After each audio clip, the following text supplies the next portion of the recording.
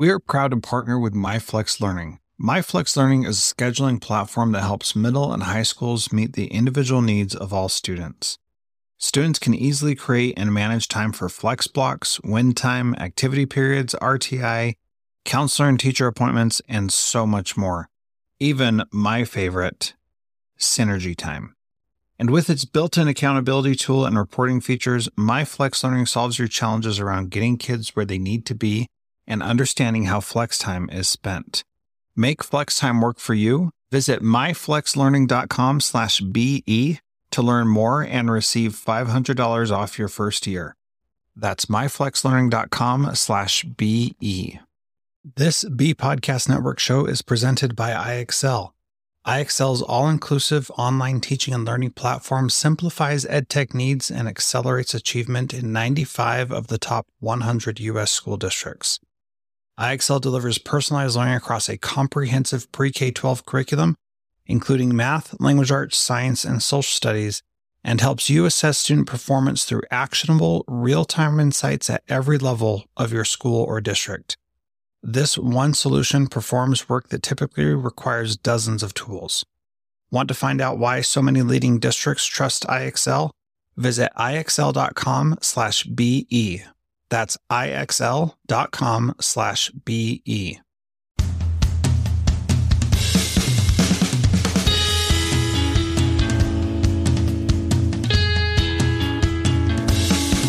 Welcome to Transformative Principal, where I help you stop putting out fires and start leading. I am your host, Jethro Jones. You can follow me on Twitter at Jethro Jones.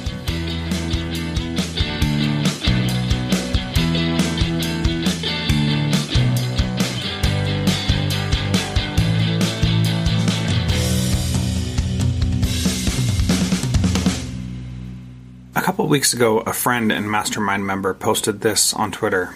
He said, "In the fall, I decided to join a mastermind group with Jethro. To be honest, I was skeptical of what a mastermind group would benefit me as a leader. Now I can't imagine a week without the support and learning I have gained from the crew. Grateful to be part of the family that forces me to be open and honest about my leadership and receive feedback to grow on. I hear people say all the time that they are skeptical of what a mastermind group can do. I get it. It took me a long time to join a mastermind group for myself. But when you are feeling lonely, like an imposter, or not up to the monumental task of shaping the lives of 1,000 young people, it makes a difference being able to join a group of people who know how you feel and know how to help you. So I'd love to have you join us. Go to jethrojones.com/mastermind. And let's schedule a time to talk about how the mastermind could help you. That's jethrojones.com/mastermind.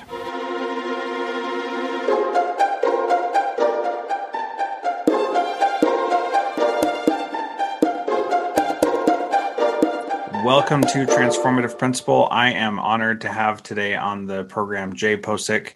He has been an educator since 1987, if you can believe that, teaching 2nd, 3rd, 4th, 6th, 7th, and 8th grades. Currently, he's in his 31st year as a middle school educator, the first 12 as a classroom teacher, and the last 19 as an administrator. He is the principal of Merton Intermediate School in Merton, Wisconsin, and he is also the author of the book Principals in Action with Mark French, Ryan Sheehy, and himself. And excited to have you back on the program. Our last episode was 254, so nearly, more than 150 episodes ago, because this is episode 416. So glad to have you back on the podcast. Well, I'm glad to be back and honored to be on a second time. Thank you so much, Jethro. Well, I have kept in touch with you, been a lurker mostly in a Voxer group with you for quite some time about middle school issues. And there's so much that you're doing and have done to help people. And so I thought this was a good time to get your voice out there to more people than what's in your private Voxer group, which you're pretty open about, right? So people can join your Voxer group if they're middle school educators, right? Principals specifically. Is that right?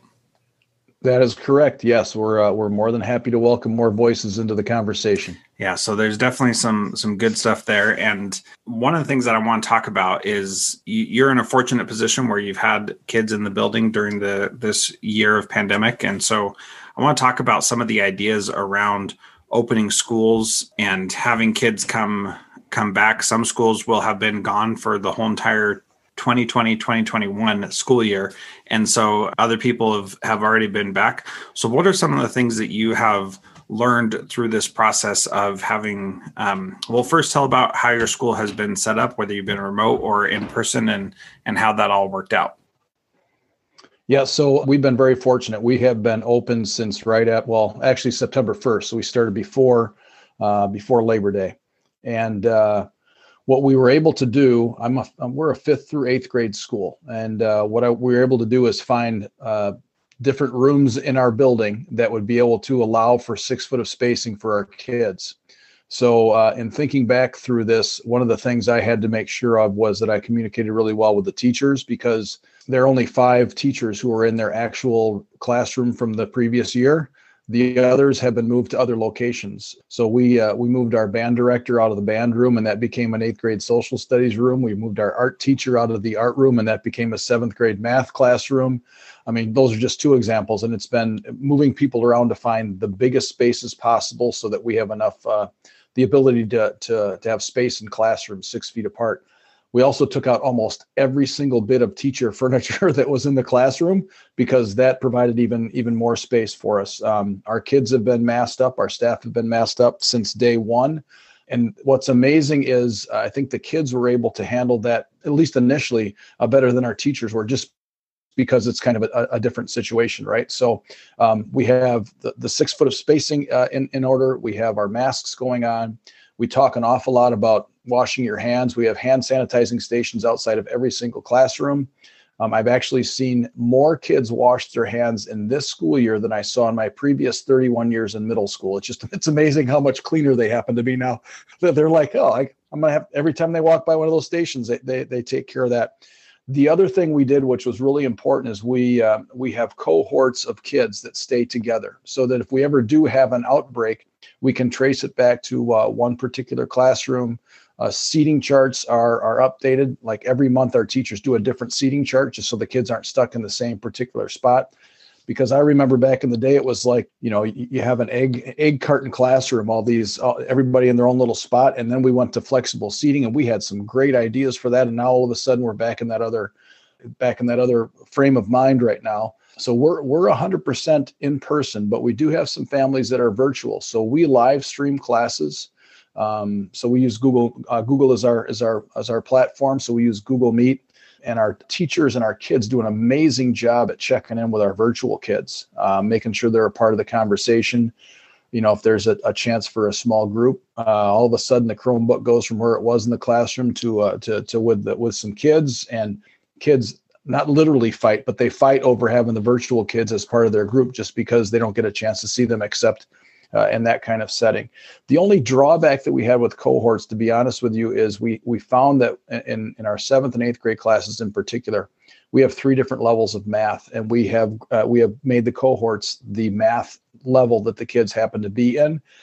Well, they travel with each other all day long, and sometimes that can be really good, and sometimes it can cause some issues. So we're trying to figure out ways that if we're able to change things up a little bit next year with cohorts, how we can make that be better, so that there's a better mix of kids throughout the day. Let's talk about those cohorts for a minute, because we've done teaming in middle schools before, and that can be very effective. And this is a little bit different. How has this compared to a teaming plan where you have all the kids go to the same classes, usually for the most part, with, some electives are different, but how has this worked with that idea of middle school teaming?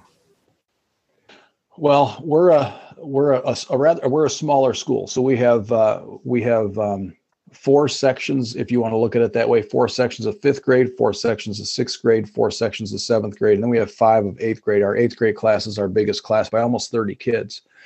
So when we team, I'm going to use my 5th grade, our 5th grade team as an example. There's one language arts teacher, there's one math teacher, there's one science teacher, there's one social studies teacher. They focus on that one content area, and the cohort group, those kids move from classroom to classroom. So there is kind of a team there, but there's not a lot of mixture of the kids. The only times the kids really mix in our grade levels is when they go to lunch and recess, and we have elective time as well. So we don't have, if you're in the cohort of the B math class, for example, you're not going to go, everybody's not going to have the same elective. Those get mixed up. So there's one time in the day, 2 times in the day, the elective time and the lunch time, where that gets mixed up. And I think that's where we really, we're doing our best to try and get as many voices in those conversations. But if you've got a high math class, for example, you've got a lot of kids who have really good math ability. That doesn't mean they have really good language arts ability necessarily, right? So, how do we make sure that we're meeting the needs of the kids when they go from classroom to classroom? You can have one class that has a great discussion in social studies, and the next class it's like pulling teeth. And I think that happens with just, it can happen with any class. It's just how you develop those environments. So, I think that's the biggest struggle right now, is to try and broaden the conversations that happen in those classes. So, we did what we had to do just because of the situation, trying to do things. And I'll be honest, our superintendent said to us after the 3rd week of school, so we're 3rd week of September, he said, there was no way I thought we'd still be open based upon what was happening in the state of Wisconsin at that time. The COVID was running rampant. It was everywhere, but we haven't had any transmissions of COVID from student to student within our school, or from staff member to student within our school. We've been very fortunate with that. And the other thing is, we actually changed our schedule because we weren't sure if we were going to have to go virtual, because we had block classes of 90 minutes in length. And if you can imagine, it would be not the best thing for a kid or a staff member, to be honest with you, to sit in front of a screen for 90 minutes with the same group of people and the same teacher. So we cut our classes down to hour-long classes at a time, just in case we had to go virtual. We had that backup plan in place that we could just make that as seamless as possible and still stay synchronous, because that was one of the things our school board and our families, frankly, wanted to make sure that we continued to do. That's really interesting. And, I want to talk a little bit about the instruction itself, but also about the practices that you had in place of flexible seating, of kids moving about freely, and how now that's been kind of clamped down on because of coronavirus. What are some of the things that you've been doing to still enable voice and choice with students? Because that's an important thing for middle schoolers to be able to have.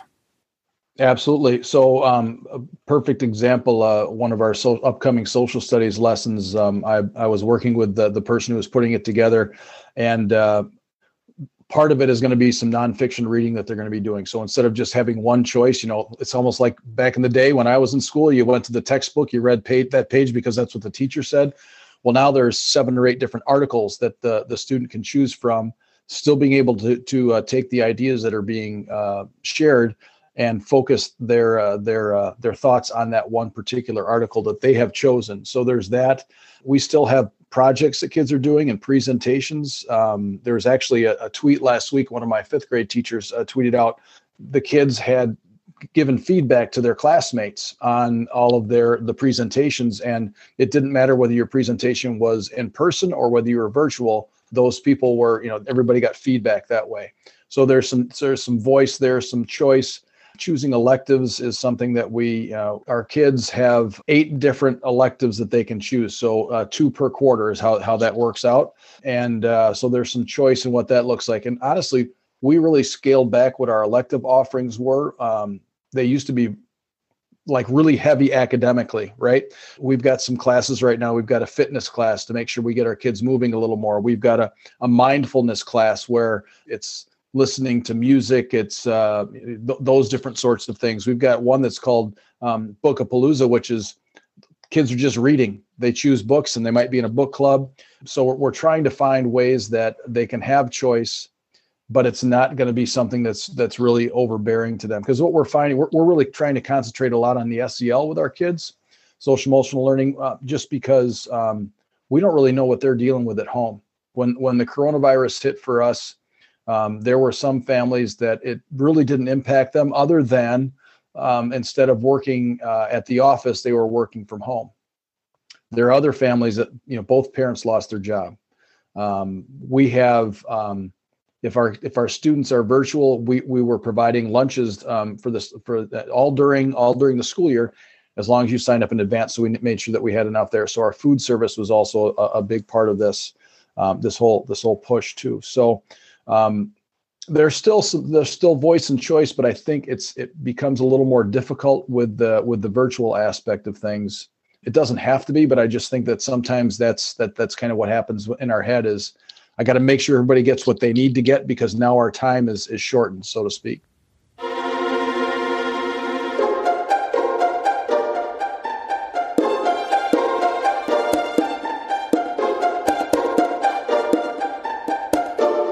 John Catt Educational supports high-quality teaching and learning by providing publications that are research-based, practical, and focused on the key topics proven essential in today's and tomorrow's schools. The latest John Catt publications include a book whose bold, transformative ideas amaze and infuriate people around the world, according to one reviewer, a title from global leaders in curriculum planning, practice, and retrieval, one book that says stop talking and start doing with regard to teacher well-being, and much more. These books, used by educators of all roles across North America and worldwide, amplify fresh, engaging voices with practical strategies to create transformative change. Learn more in our show notes at jethrojones.com/podcast.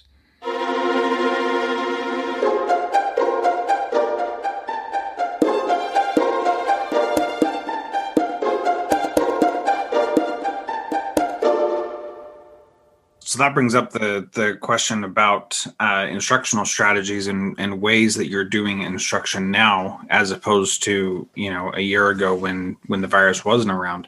What kinds of things have changed? What has been a positive, and what have been things that you can't wait for us to be through the pandemic so we can go back to doing some good instruction? Our staff, our teachers have it's been amazing to watch them. And enough about me to realize that I don't sit in my office very much. I get out and about.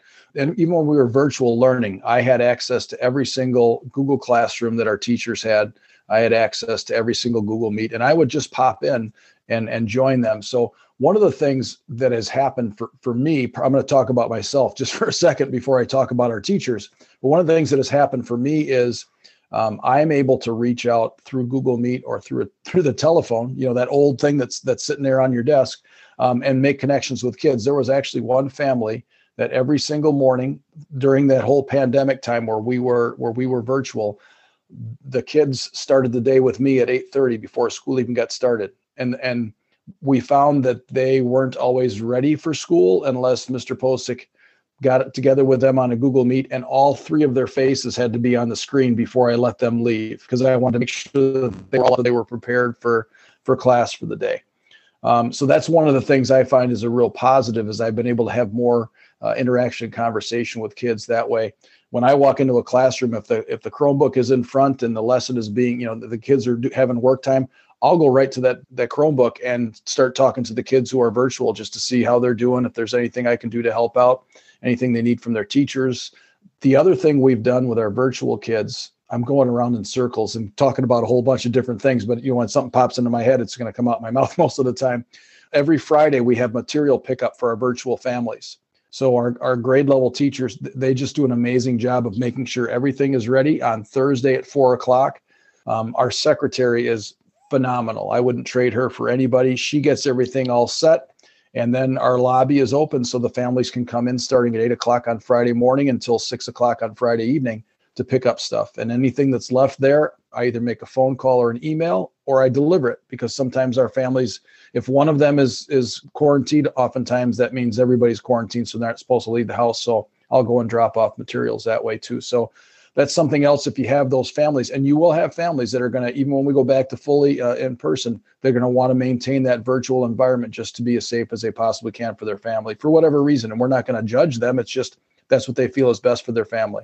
Well, in that piece, having an idea of how you're going to administer education to students who are still going to stay home once school's back fully in session, I don't think it's going to be possible to go back to, we expect everyone to be here every day all the time. We're going to have to adjust. And I think this is one of the really good things, is that, our compulsory attendance policy used to be that you have to physically be here. And now that we see that is not tenable during the pandemic. And furthermore, that's not always the best thing, because I'm sure you've had kids who have flourished, just like every other school across the country, kids who have flourished in this different way of learning and did much better than they did when they had to come to school every day. In fact, I was talking to a principal just last week who was saying that the kids who were the spinners, as you call them, the ones who spin everybody else up, them not being in the building made them better students, because they were thriving and getting a lot of, dopamine hits from getting other people riled up. And because they weren't coming into school, then they didn't have that opportunity. And so they just focused on their schoolwork and were able to not be distracted, is really what it was, by the rest of the students. What are some things that have gone away that you are excited to get back to and have things be normal again, so that you can do some of those things that you were doing before, especially the innovative things? Well, I'm not sure that this is innovative, but I will tell you that the kids not being able to participate in choir and in band and in drama, just because of how everything is worked out, or in any of our athletic endeavors, that's been really difficult. I want to get back to normal for that. We're not playing basketball against other schools. We're just playing intramural basketball on 7:15 to 8:15 in the morning, and certain grade levels and certain at certain times. We're hopefully going to be playing volleyball against other schools, but some of those things, which are the reasons that kids show up to school, are not there. The band and choir concerts, I miss those more than I can even say. And the kids we're still doing band, we're still doing choir. The numbers in those are a little bit smaller, because I think that they're realizing, well, I'm not going to be performing for anybody. So unless you really love band or you really love choir, you might not have as much interest in it. So that's why there's some other choices for electives for those kids too. So those are the things that I really hope that we can get back together with. The other thing is really having kids in close proximity to work together on things, whether it is a project in the classroom or whether it's some sort of community service project. A lot of those things have gone by the wayside just because we're trying to keep our kids as safe as possible. We'd love to have kids out in the community doing volunteer work, but that's not the safest thing for them at this particular point in time. So I know none of those is really academic, but they're the things that I think make our school and everybody's school just a little bit different, because we're not just here for the academics. In fact, I just got an email before we began talking from a mom who said, all right, it's time for my child to come back in person. And it's not because she's not doing well academically. She's thriving in this environment, but she's not going to be prepared for her social life that she needs to have as she's getting ready to go into high school. And we need to start working on that. So our parents are so supportive of what we're doing. And, if your child wakes up and they got a runny nose and they're not feeling well, and you call into the office, we're going to say, okay, those are 2 symptoms. You're going to be staying home until you either get a COVID test or those symptoms are completely gone. And our families have been really, really good about that. I mean, really good. And if they weren't, we wouldn't be as available to be open as we are right now. Yeah, a couple things. The music classes, for example, that had been an area in my previous schools where that was not a beneficial thing financially for our school to continue doing. But we know how important music is, and so we continued offering it. And hopefully we can find some different ways so that it's not just band or just orchestra or just choir, but there are different ways to offer those musical opportunities for students that allows them to tap into the things that they're interested in. So in one middle school, as principal of in Kodiak, we had a piano class for kids to be able to learn piano, which was a big deal because there were people on the island who taught piano, but there weren't a ton of people. And so this was an opportunity for the choir teacher to offer something else, and at a later school, we tried to offer some other courses that were unique ways of learning music, like a DJ class or something like that. It's still about the music, but it's not about the very strict band, orchestra, choir. And those are, the only things. And so being able to open those things up to something else, I think is a powerful thing for kids to have some kind of expression still, but not those 3 only options, exactly. Something else. And I think what you mentioned before with having your different options of electives, makes it so that kids feel like they can leave those music classes because it's not the only thing that's being offered. When we offered something else, we had kids leave the music program, but that was because we saw that kids were in the music program because there wasn't anything else available.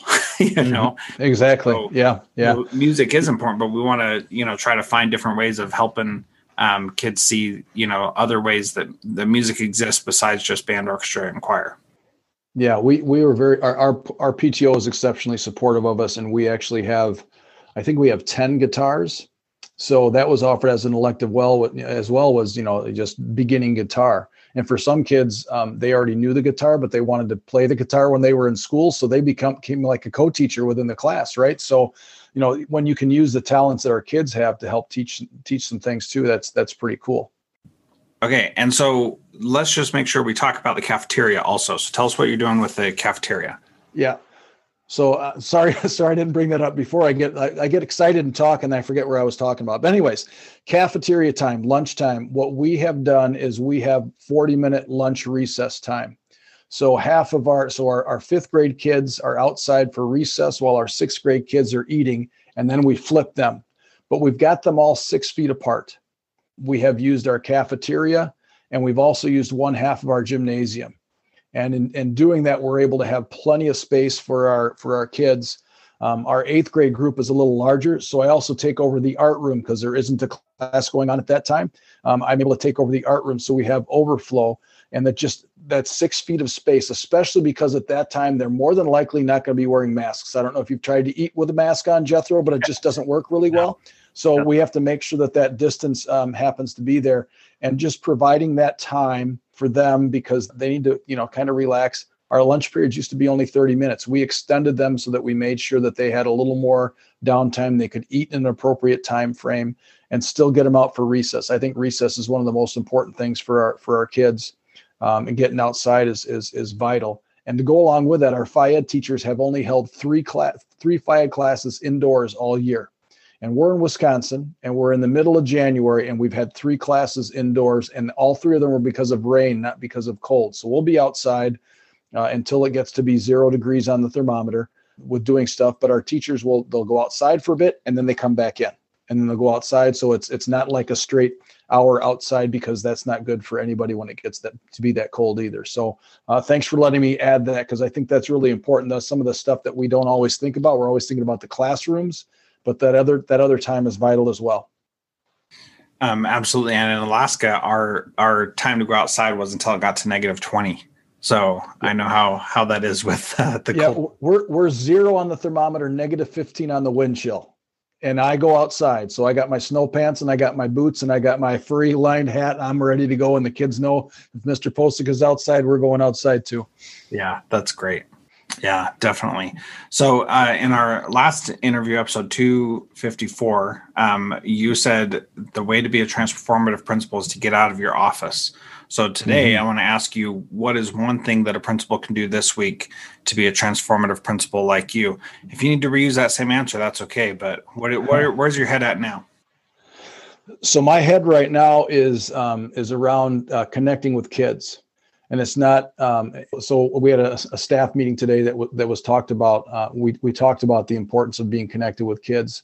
And the activity we did is something that I'm sure you have done before, but I had our IT person put together sheets of kids with their pictures and their names, and it was by grade level, right? And so we talked a little bit about how important it is to make connections. But I said, this is not a contest. I don't want you to go around and figure out how many check marks you can put by kids' pictures. I want you to really make sure that when you put a check mark there, it's because you feel like you have a connection with a kid that's really strong. Like if they had something that they were really concerned about, they could come to you, and it would be no questions. They feel they could talk to you. And then we talked about it at individual grade level meetings afterwards, right? So there were I would show them, here's all the 5th grade kids, and look at all the check marks, but look at the kids who don't have any check marks. And then it was, well, Jay, I didn't feel like they thought that they might be able to come to me if they had a problem. I said, well, but do you know who they are? Have you made a connection? Do you know what oh yeah, all that stuff is good, but that one thing. So I said, so how do you change that so that they can feel more comfortable around you, and they feel like that you're there for them? And so we talked about, some different things. I use a 2x10 strategy, 2 minutes a day with a student for 10 days in a row. Let the student choose the topic that they're going to talk about with you, and just show an interest in that, and make sure that you go back to them the next day and either continue that conversation or change the conversation up. Those sorts of things, just to try and make connections. And I said, I don't want anybody to feel bad. Like if you only had 5 or 6 kids that you had check marks for, that means you made 5 or 6 super strong connections, and those kids can come to you at any time.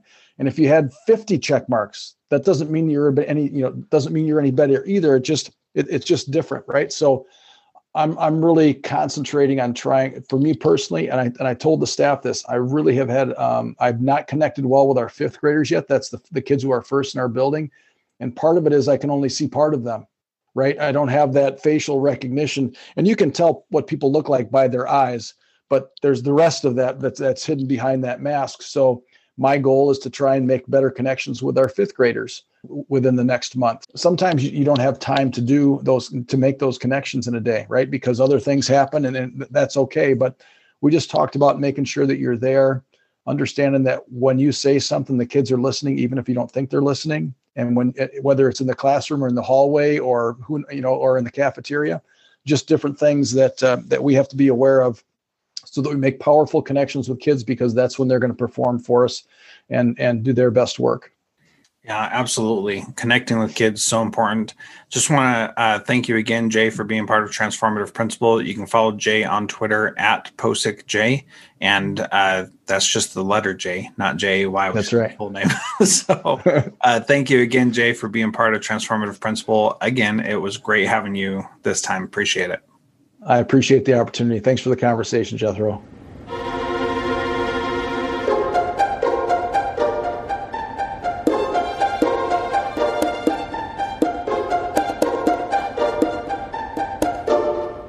Hey, middle school principals, what if I told you that all your teachers had to do to teach your students really valuable social and emotional competencies was just press play? In Control SEL is a fully automated video curriculum that teachers and students absolutely love. And that's because it's easy, and it looks just like a Netflix or a YouTube show. So all you have to do to hear about how it can completely transform your school is schedule your call. Tell us Jethro sent you, and you'll get 20% off if you feel like it's a good fit. So go now to www.incontrolsel.com/strategy call to schedule your call today. The link will be in the show notes.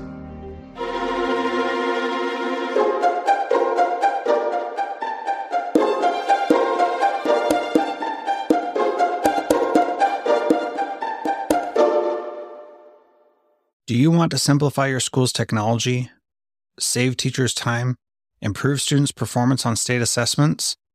You can do it all, but don't waste another minute. Head straight to ixl.com/BE to learn how IXL's research-proven teaching and learning platform can help you achieve all these goals.